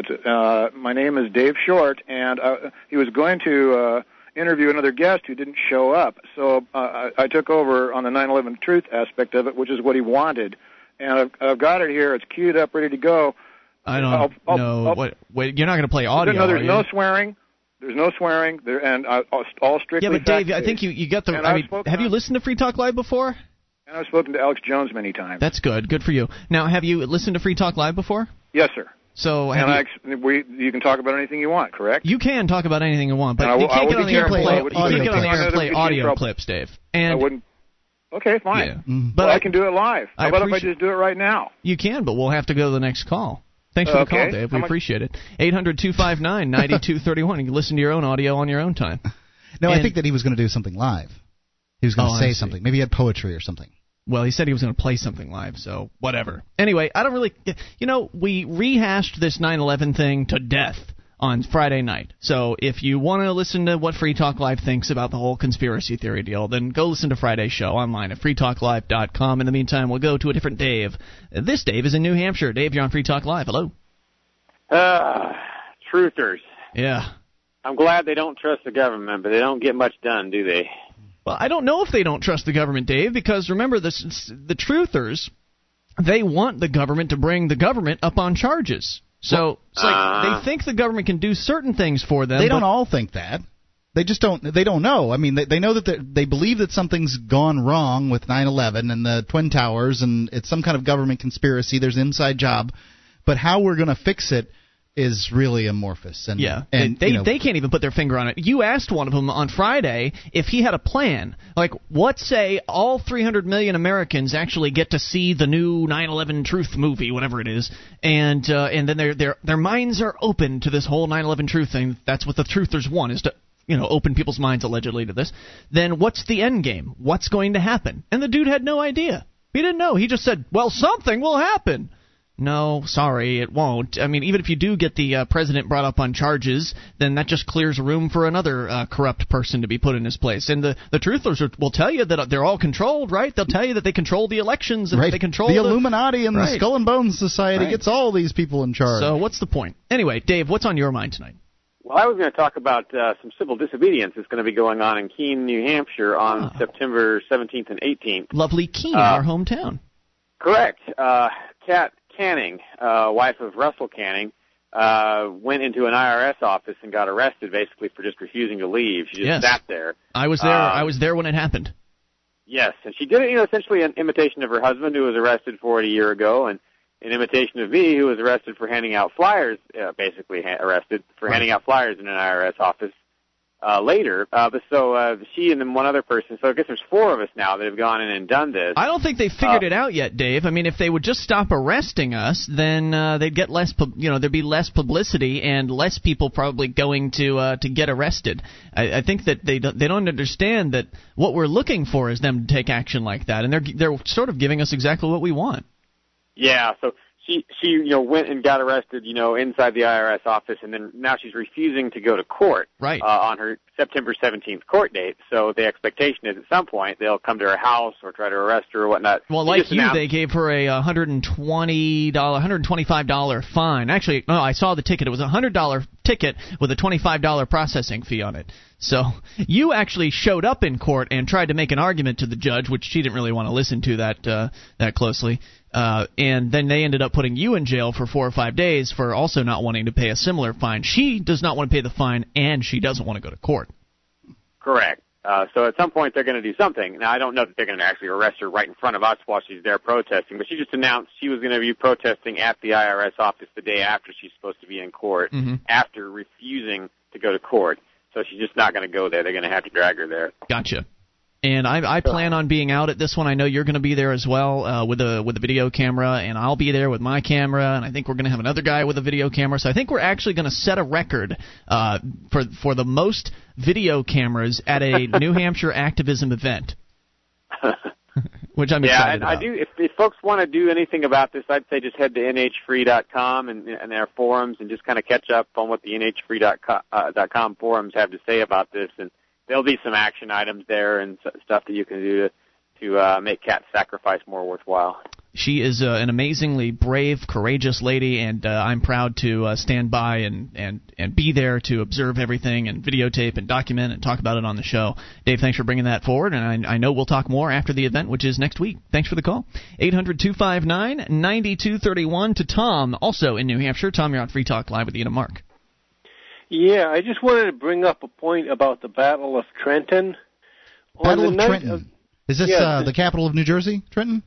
Yeah. Okay. Is this during the Civil War? No, it sounds like the Revolutionary War. Nice try. The Civil War. Anyway, during the Revolutionary War, on the night of 25 December 1776, Washington knew that the Hessians in Trenton would be like drunk as a skunk celebrating Christmas. Okay. And it was such a stormy night and everything that they were not expecting to be attacked by Washington. I want you to finish the story here in moments. Hang on, Tom, in New Hampshire. And you know what? From time to time when Tom calls in, other people want to ask him questions. So if you've ever wanted to talk to Tom in New Hampshire, you better get on your phones right quick. 800. Tom's quick on his feet. 259-9231. This is your show, and of course you can bring up anything. The SACL CAI toll-free line for you, 800-259-9231. We'll find out more about the Battle of Trenton in moments. This is Free Talk Live. This is Free Talk Live, your show. You bring up what you want. The toll-free number is 800-259-9231. SACL CAI toll-free line. Ian here with you. And Mark. And you can join us online. freetalklive.com is the place to go. The features on the site, we give them away. You get signed up for the updates, and we'll clue you in whenever there's something fresh to announce about the show. Get on the list by going to updates.freetalklive.com. That's updates.freetalklive.com. And are you prepared for the day the dollar drops to zero? D2Z.org proposes that day is near. Go to D2Z.org and learn how to survive and thrive during the U.S. dollar crisis. D2Z.org. Let's go back to Tom in New Hampshire. Tom, you were beginning to tell us a story about the Battle of Trenton. You were saying that it was Revolutionary War times, and it was George Washington, apparently, right? Yeah. That had decided to attack the German Hessians and go after them when they were drunk because it was, what was it, Christmas? Yeah, it was the night of December 25th, 1776. The actual crossing on a stormy night is depicted on the back of the quarter, the quarter that features New Jersey. Mm-hmm. Okay. Washington crossing, even though you can't really tell whether he's still in Pennsylvania or whether he's already in the New Jersey half of the river. Okay, I don't think it's really that relevant. But so what about the story? What happened? Well, the Hessians were like, some of them were passed out drunk. Mm-hmm. A lot of them were real hungover, and they totally were not expecting an attack. And so they got clobbered. And the trick there was to clobber them when they weren't ready and when they were not expecting it. See, sure. That was really smart. Good tactics. This country needs smart people like that, you know? I would concur. This country needs smart people. I'm with you, Tom. Thank you for the story. We appreciate hearing from you. 800-259-9231. He should have turned that into, I could have sworn he was going to turn that into some sort of cop-killing advocacy thing. Well, we probably just didn't give him quite long enough. We didn't give enough time. He paused too long and gave me the opportunity to go to the phones and to Joe in New York. Joe, you're on Free Talk Live with Ian and Mark. Joe in New York, going once. Joe in New York, going twice. Mark, Ian. Hello, Joe. Hello. What's on your mind? Hey, guys, how are you? Good. What's on your mind? I wanted to touch on the opening topic from Saturday's show, the Apple monopoly. Yeah, these some absurd group of lawyers is claiming that Apple has a monopoly because the iPod won't play the Microsoft WMA music format, which is just an incredibly laughable assertion. Yeah, right. And like you said, it goes back to Sony with the VHS versus Betamax, and even right now you could compare Blu-ray to HD DVD. Mm-hmm. There's going to be format wars in any type of digital media, and to accuse one company of saying they have a monopoly just because their format's more popular to another is ridiculous. Yep. I'm going to say I love iPod, I love iTunes. If it weren't for them, I would have never found your show. Mm. But I also want to, just to throw it back in their faces, is that if it were true that Apple had a monopoly over digital distribution of music, right?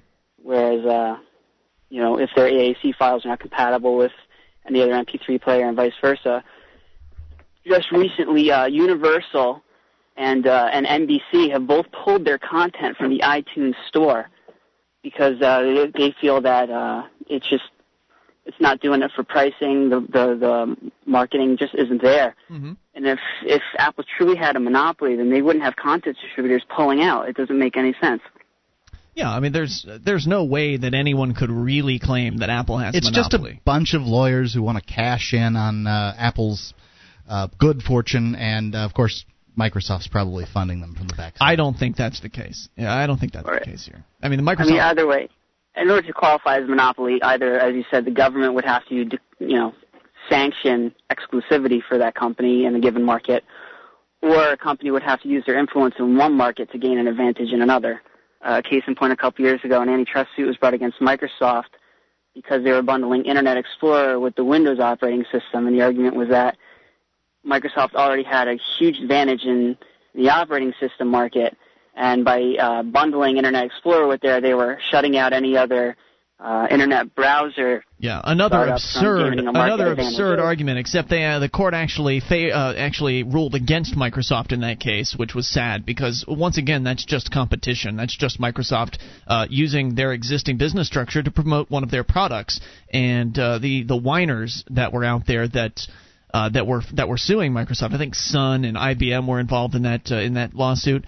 Then they ended up I think it was that lawsuit that actually encouraged Microsoft to create its own lobbying division. Before that, they didn't have a lobbying division, and now they do. And so now Microsoft is far more heavily involved in politics than they ever were in the past because those idiots brought that lawsuit against them. And so no, they weren't being a monopoly in that particular case either.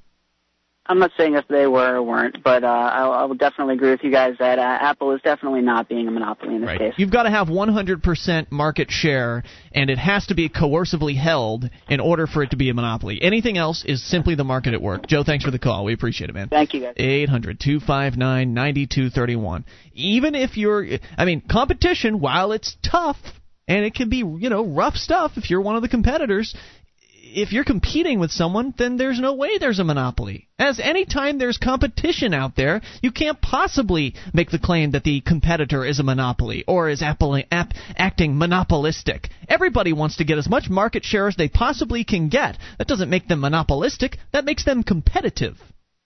What's wrong with that? There's all kinds of. If you just look at the department stores, how many of them have gone out of business in our lifetime? Do you remember Zayre? Yeah, Zayre's, yeah. Was it Zayre or Zayre? It had a Z, an S at the end of it. Wasn't there a Woolworths? Woolworths was huge. They were the dominator of Wasn't there a department stores. Woolco too? Perhaps. I'm not sure about that. I mean, there's all kinds of stores. About Moz Brothers. I think you'll probably Moz Brothers is gone, as is Belk Lindsay. These might all be Southern stores too. I mean, who knows what happens over on the West Coast? I don't know. All from our being raised in Florida. Some stores can handle competition. Some businesses can handle competition. Some of them can't. They do good for a little while, then they go away. That's just the way things go. Yeah, and I'm not going to shed any tears over not being able to shop at Zayre's anymore. I don't remember what it was like. It was just another department store. Yeah.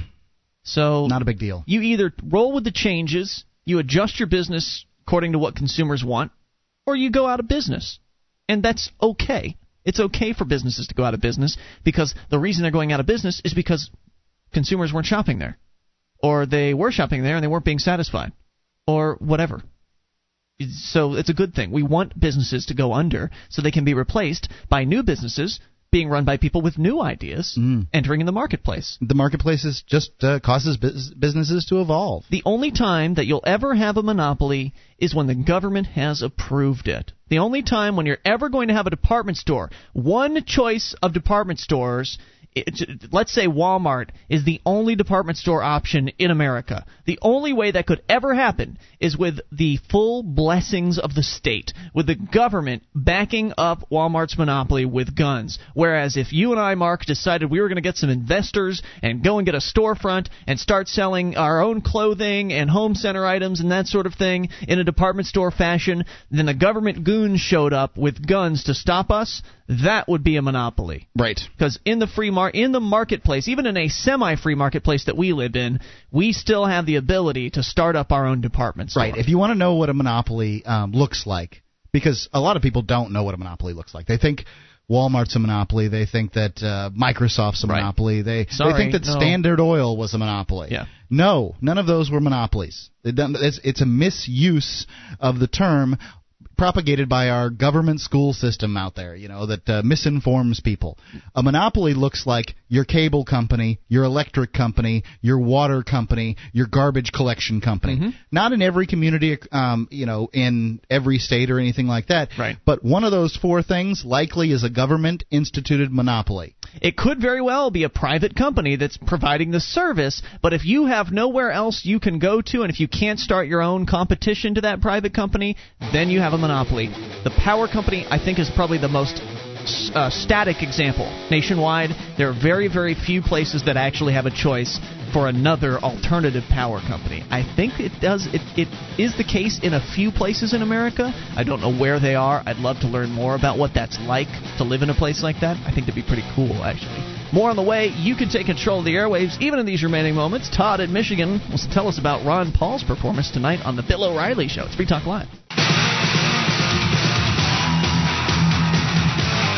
This is Free Talk Live. We only have a few moments remaining, but just enough time for your call. If you make it now at 800-259-9231, the SACL CAI toll-free line. It's Ian here with you. And Mark. 800-259-9231. You can join us online at freetalklive.com. The features on our site are for free. Now, if you like our show, you like the website, you want to help support us, then you should go shopping at amazon.freetalklive.com. When you enter Amazon through that link, Free Talk Live will get a percentage of virtually anything you purchase, whether it be one of their new items from their 41 categories, huge selection of products, or one of their used items. We'll get a percentage if you enter through amazon.freetalklive.com. You've got to do the shopping anyway. You might as well send a cut to Free Talk Live, because the prices aren't any lower if you enter the Amazon site through the normal means. So go through amazon.freetalklive.com. Same great deals, except we get a cut.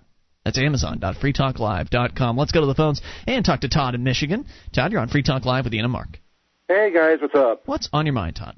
Well, I saw Ron Paul on the O'Reilly Factor tonight on Fox News. How'd it go? I wanted to see that, but obviously it was you know something? I sent copies of the videos to you guys so that you guys can watch that. But anyway, getting right into it, Ron Paul did a great job on his thoughts on the violence and insurgency going on in Iraq. And, of course, you know, O'Reilly was trying to downplay the whole New York Times photo about, you know, General Petraeus or General Betrayus, which was the caption on the photo in the New York Times. But basically what he was trying to do was he was trying to take issue with Ron on, well, Iran. The reason why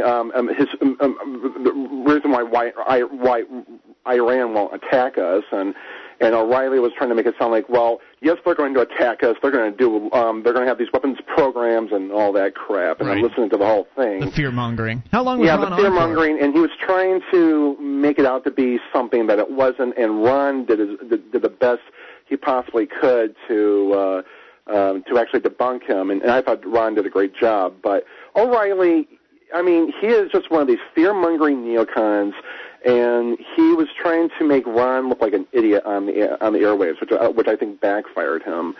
And, of course, he concluded the entire interview saying, well, thank you again, Congressman. It was such a lively debate. And I'm thinking to myself, it wasn't a debate. It was nothing even close to being a debate.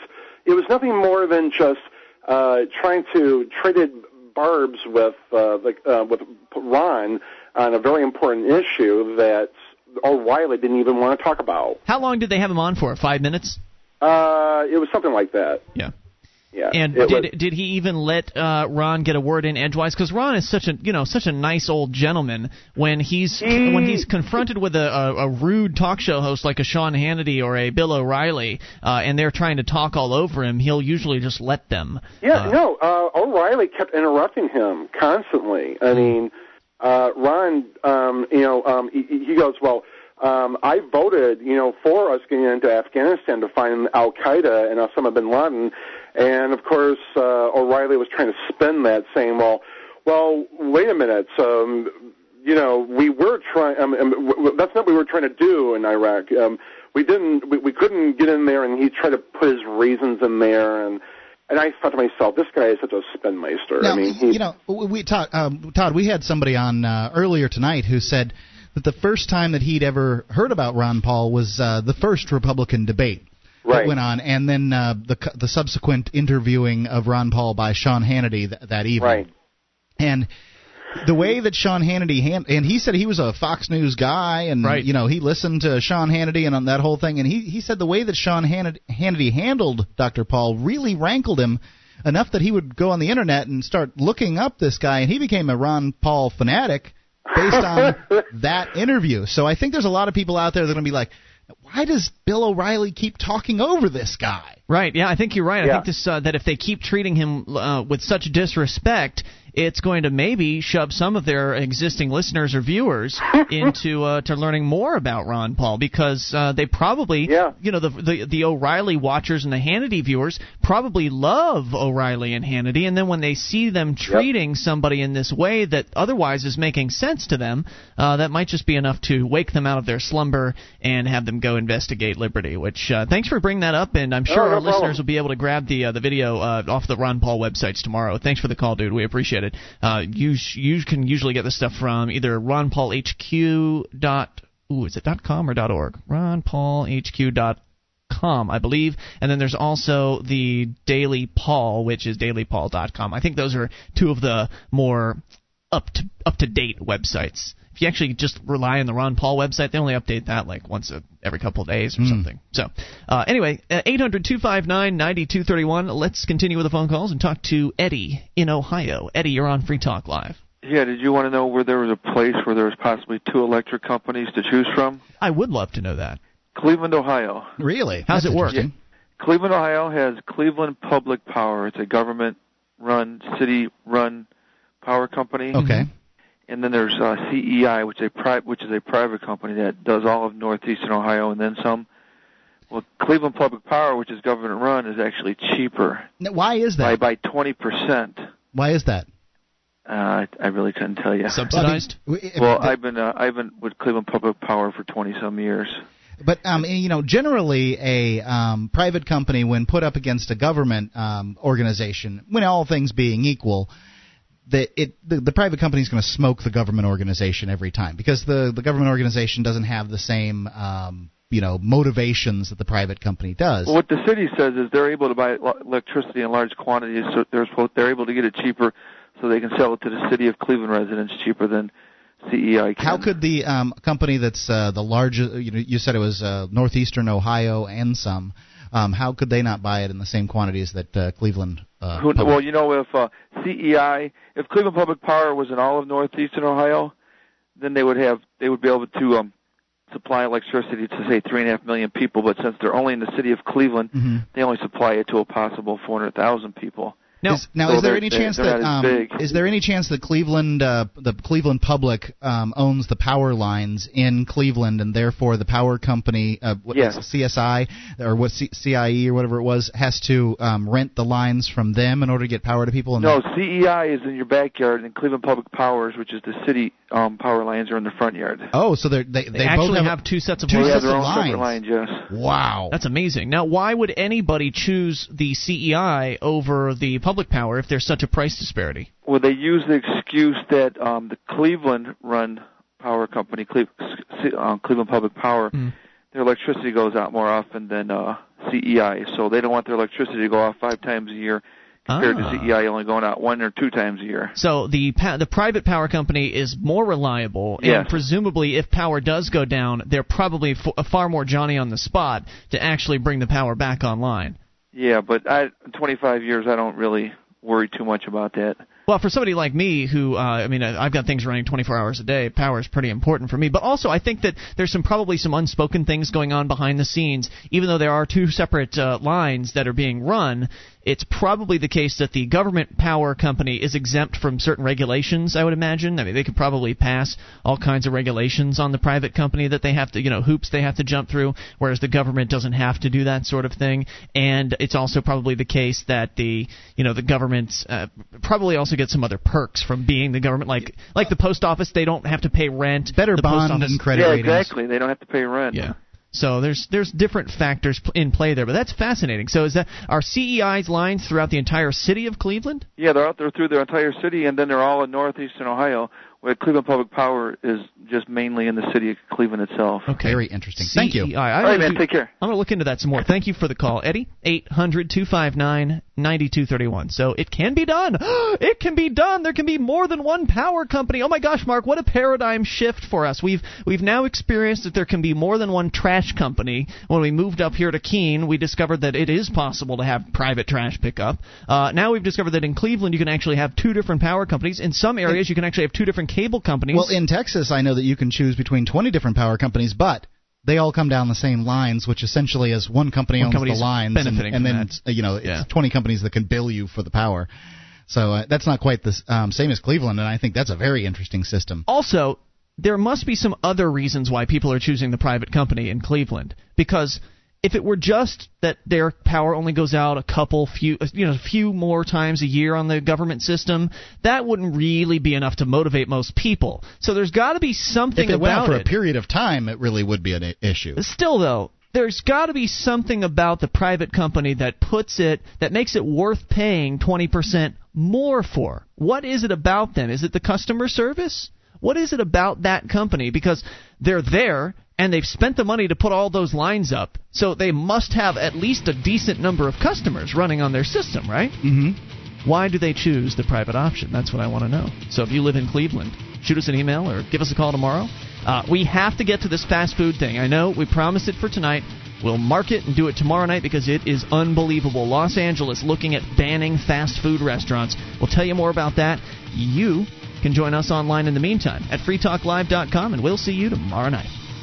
DVD, books, music, instruments, periodicals, computers, software, electronic, photo, cell phone, office product, home and garden, bed and bath, furniture, kitchen, pet supply, automotive, hardware, apparel, shoes, jewelry, grocery, healthcare, sports and outdoors, toys, games, used, and more. It's a department store at your fingertips. Amazon.freetalklive.com. Get all your shopping done, a great deal, delivery to your door, and a percentage of your purchase will go to Free Talk Live when you enter Amazon through Amazon.freetalklive.com.